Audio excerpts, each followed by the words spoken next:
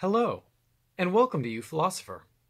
So, I wanted to talk about the episode of Black Mirror, Bandersnatch.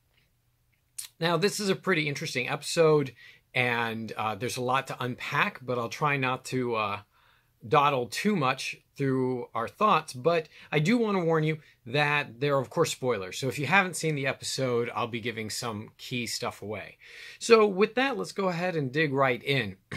So the episode really pretty clearly plays with the idea that we don't have the free choices that we think we do, right? The episode provides us with the opportunity to kind of like choose your own adventure, and yet at the same time, we seem kind of stuck in this inability to make choices that don't eventually lead to the same problematic outcome, namely murder, right?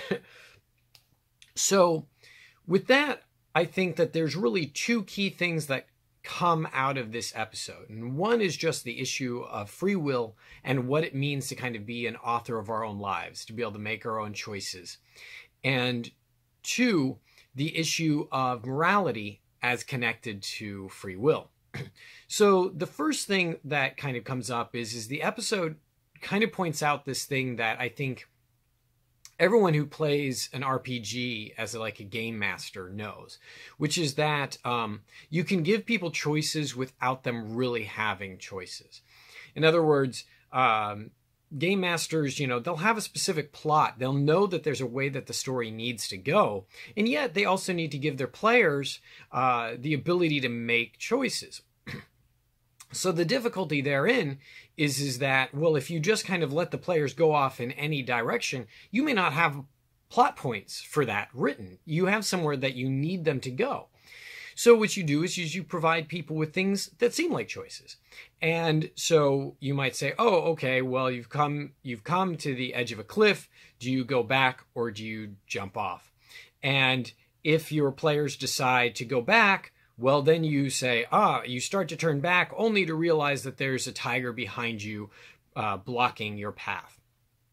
And so the players feel like they have a choice, when in reality, they were going to jump. That's just the way that was going to go. And so the episode plays with that and kind of seems to force feed us that a bit. And it's what we call fatalism. The idea that we are in fact fated. So one of the first things that kind of just comes out of the episode is, are we just kind of fated to go in a particular direction? That we have no choice, and that even though it appears that we have choices, even if we were to take a different path, we would still end up doing that thing anyways. So I think of that as the Luke Skywalker effect. Like Luke is told that he's going to have to face Darth Vader again. You have to face Darth Vader again. No, I don't want to. And he runs away to Bespin or something like that, but then ends up having to face Vader anyways. There's Vader at Bespin waiting for him. So this idea of you're fated. So you can try and go this way or that way or that way. You can try and go any direction you want, but you're still going to end up having to face Lord Vader.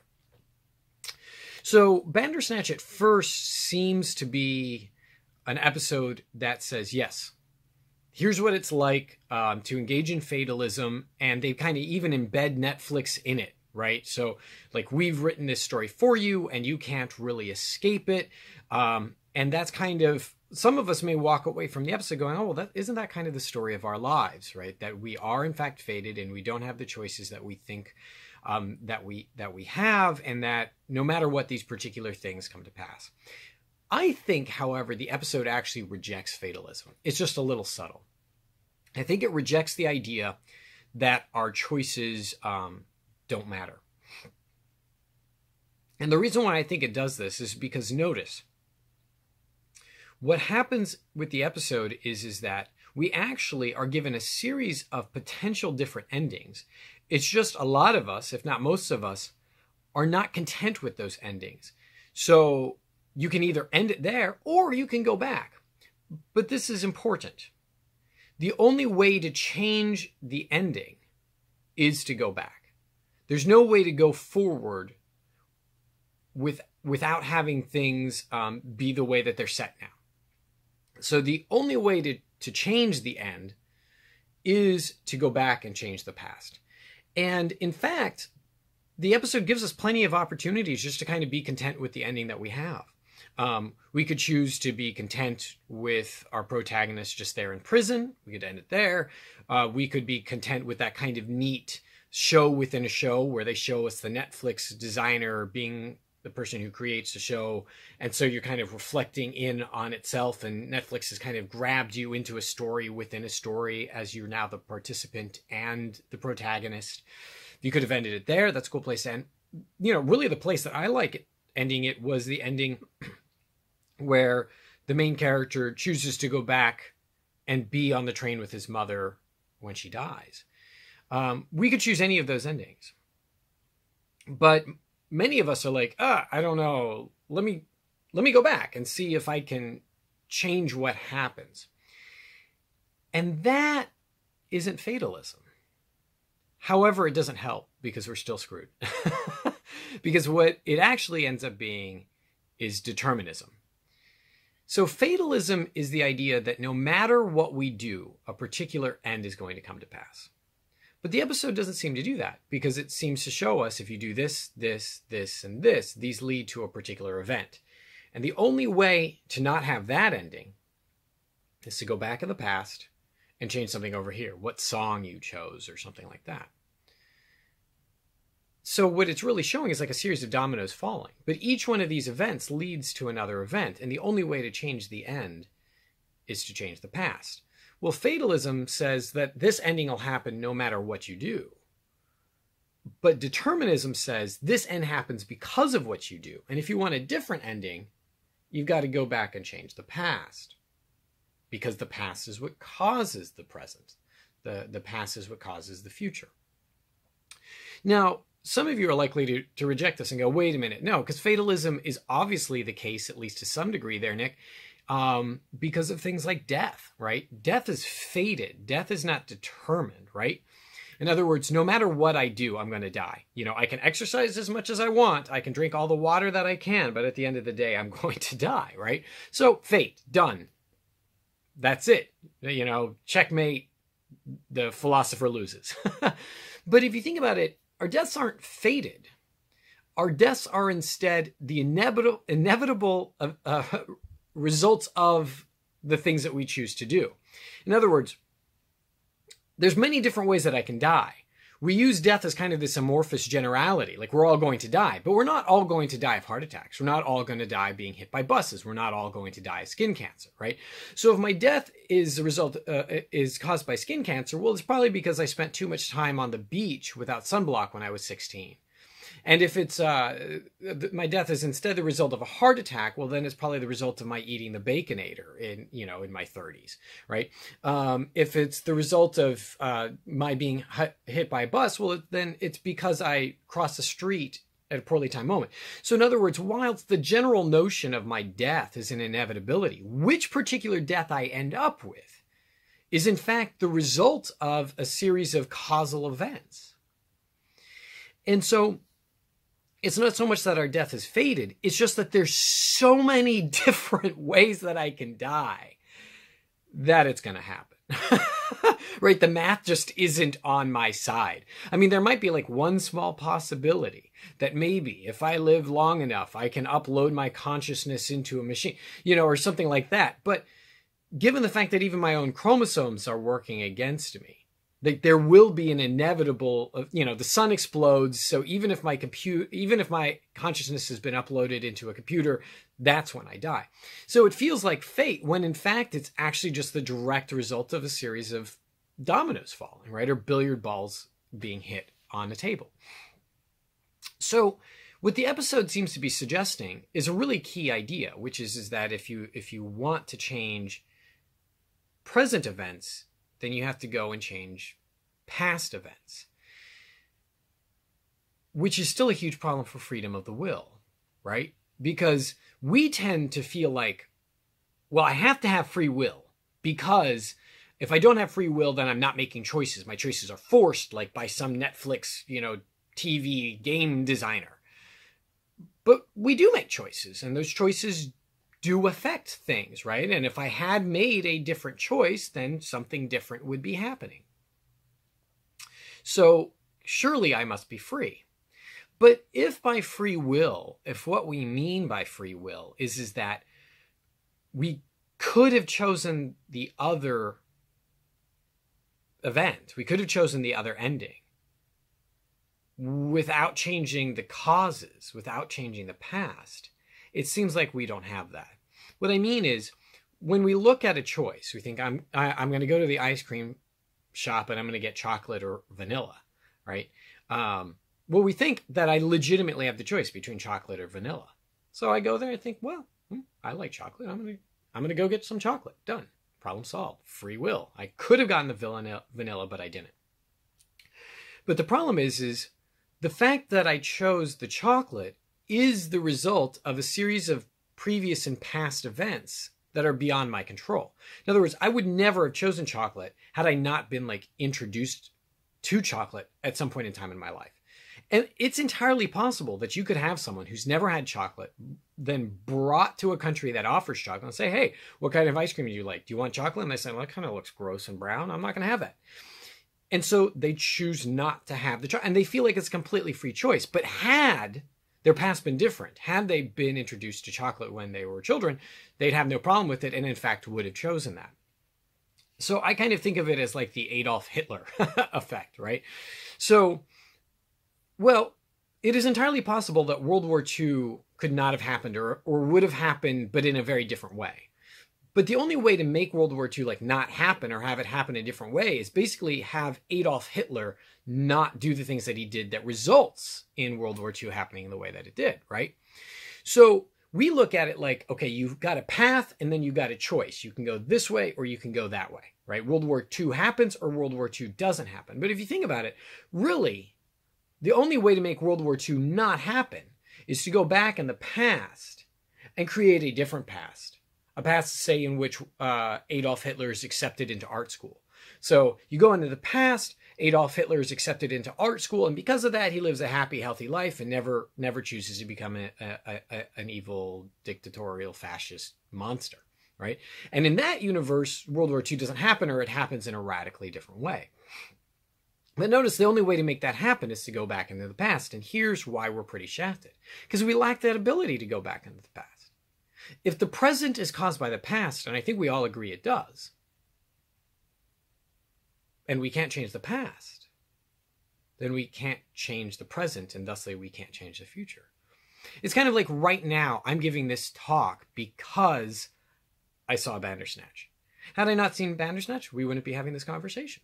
And I saw Bandersnatch because I had people introduce me to Blackmirror, right? And people introduced me to Blackmirror because they met me because I moved to Jacksonville, and I moved to Jacksonville because I liked UNF and stuff like that. So had those events not taken place, we wouldn't be doing this right now. We wouldn't be having this conversation. So yeah, it's possible that I could have chosen not to have this conversation with you, but the only way that would happen is if we went back in the past and make it so that I didn't see the episode or something like that. So since we can't change the past, we can't change our present. And since our present causes the future, we can't change our future. In other words, our future is still locked in, not fated. In other words, if fated means it's going to happen no matter what we do. Well, I don't have this conversation with you no matter what. No, I have this conversation with you because of the past. Had there been a different past, we don't have this conversation. So I'm still locked in. The choices I'm going to make are even theoretically predictable in the same way that you can predict which way dominoes are going to fall if we have enough information. The problem is we usually don't have enough information, so it seems like the choices really could have gone one way or the other. But if you think about it, like with the ice cream example, everyone who knows me knows that if I go into an ice cream parlor, right, and if I'm going to get a kind of ice cream, it's going to be chocolate. And they say, well, I can predict that fact, given that I know these things about Nick. Now, you might say, that's ridiculous. I'm going to prove you wrong. The next time I go to an ice cream parlor, I'm not going to get the chocolate, which is what I normally would have gotten. I'm going to use my free will, and I'm going to get vanilla. And you're going to teach me a lesson thereby. But think about it. You wouldn't have gotten the vanilla if you hadn't had this irritating conversation with me in the first place. So the only reason why you're getting the vanilla is because we have this conversation. And so the only way to change the fact that you got, now you might say, well, no, I'm going to get the chocolate instead. But then the only reason why you're getting the chocolate is because I pointed out that you're getting the vanilla because we had the conversation. So you're stuck. And so what this leads to then is the second major concern of the episode, which is the issue of murder, right? Really what they're pointing out is the issue of morality. If you're in fact kind of locked in, if the things that you do are all the result of the past, right? So why do I kill this person? I kill this person because I was beaten with a hose as a child. So I become a mass murderer because of that. You change that, I don't become a mass murderer. So how am I even really truly responsible? And people get really upset. They're like, no, this person is responsible. I made the choice not to become a mass murderer. They made a choice to become a mass murderer. They should be punished. I should be rewarded because these are free choices. Chocolate, vanilla. I chose the not being an evil, murdering monster.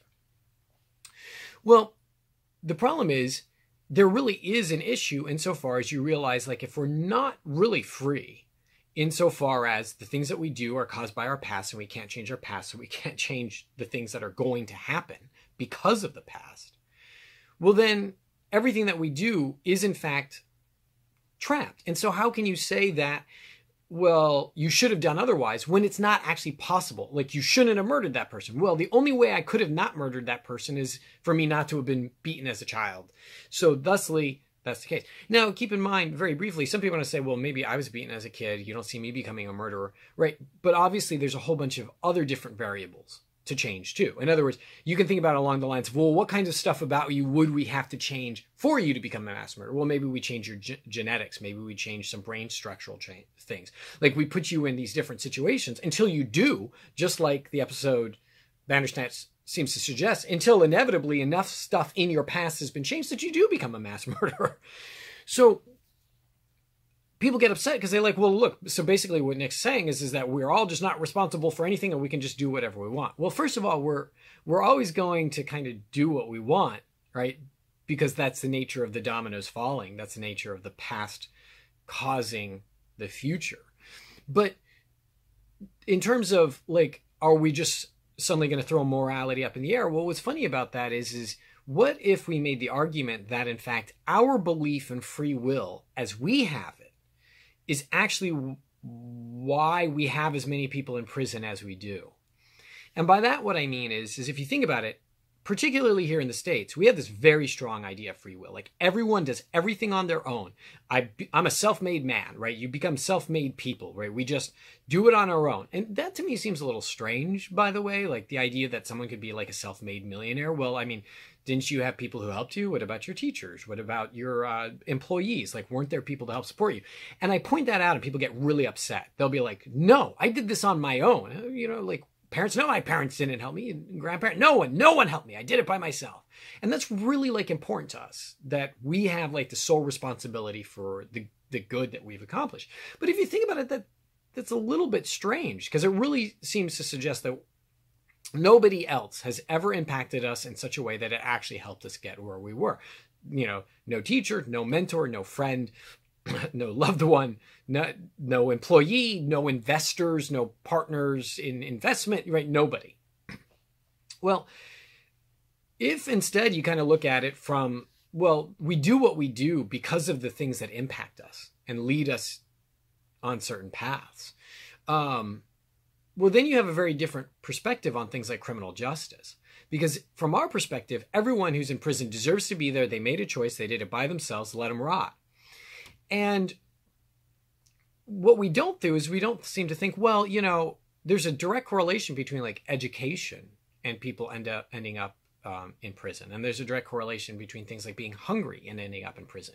And so if we did things like had a really, really robust educational system and, you know, made sure everybody had food, we'd have far fewer people in prison. And what that makes me think is like, well, maybe I should look at people in prison and kind of go, part of the reason why they're there is because I choose not to help. Part of the reason why they're there is because, you know, when I'm given the opportunity to vote for taxes that help improve education, I'm like, nah, I don't want to pay more taxes. And so I push my domino and it results, right, in that domino falling in that particular way. So am I not in part responsible? And that really upsets people. right? Because we're like, no, I made my choice not to be this person. They made their choice to be that person, and they deserve their punishment. And what you realize then is our criminal justice system really ends up not being about preventing crime. Because if it was about preventing crime, you would literally do everything you could. You'd set every domino you could. Like, okay, increased education, less crime. We're going to do that. Right? Instead, it's kind of about vengeance. It's like, you made a wrong choice. I want to see you suffer. And we get a little bit of schadenfreude out of that. Like, good, like you watch a TV show and you finally see like the villain get their comeuppance, yeah, there's a certain level of pleasure. Now, we're not allowed to feel pleasure in like good people suffering. So we kind of hold off on it for like the villains. So, in Bandersnatch, you have this issue of kind of these inescapable murders. In fact, you start hitting the point where you're going back. I don't know about you, but this time we're like, okay, yeah, kill that guy, move on. Like it starts to not matter as much, which is the worry.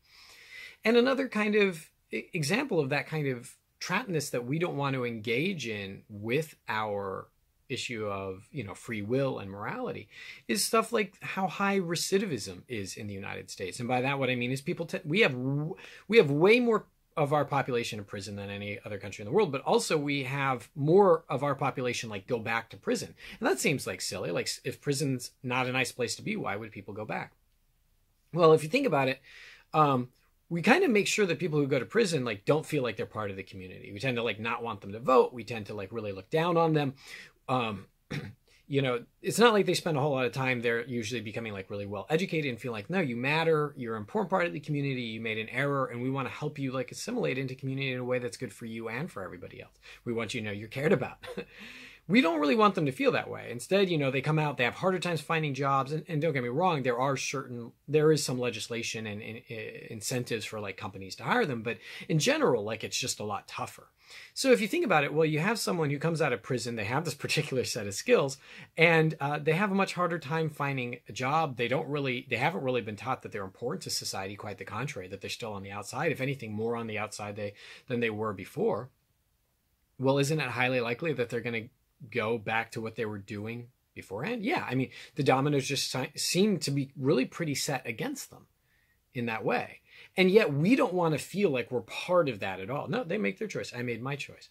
And one wonders like how many of us would be in prison had we been caught, right? You look at things like downloading illegal media. I sometimes I'll ask my students, like, how many of you have downloaded enough illegal media to end up with a tremendous fine, $250,000 or something like that, and it's almost all of them. I mean, how many of us like aren't in prison for like vehicular manslaughter just because we were lucky, we were speeding and angry and so on and so forth.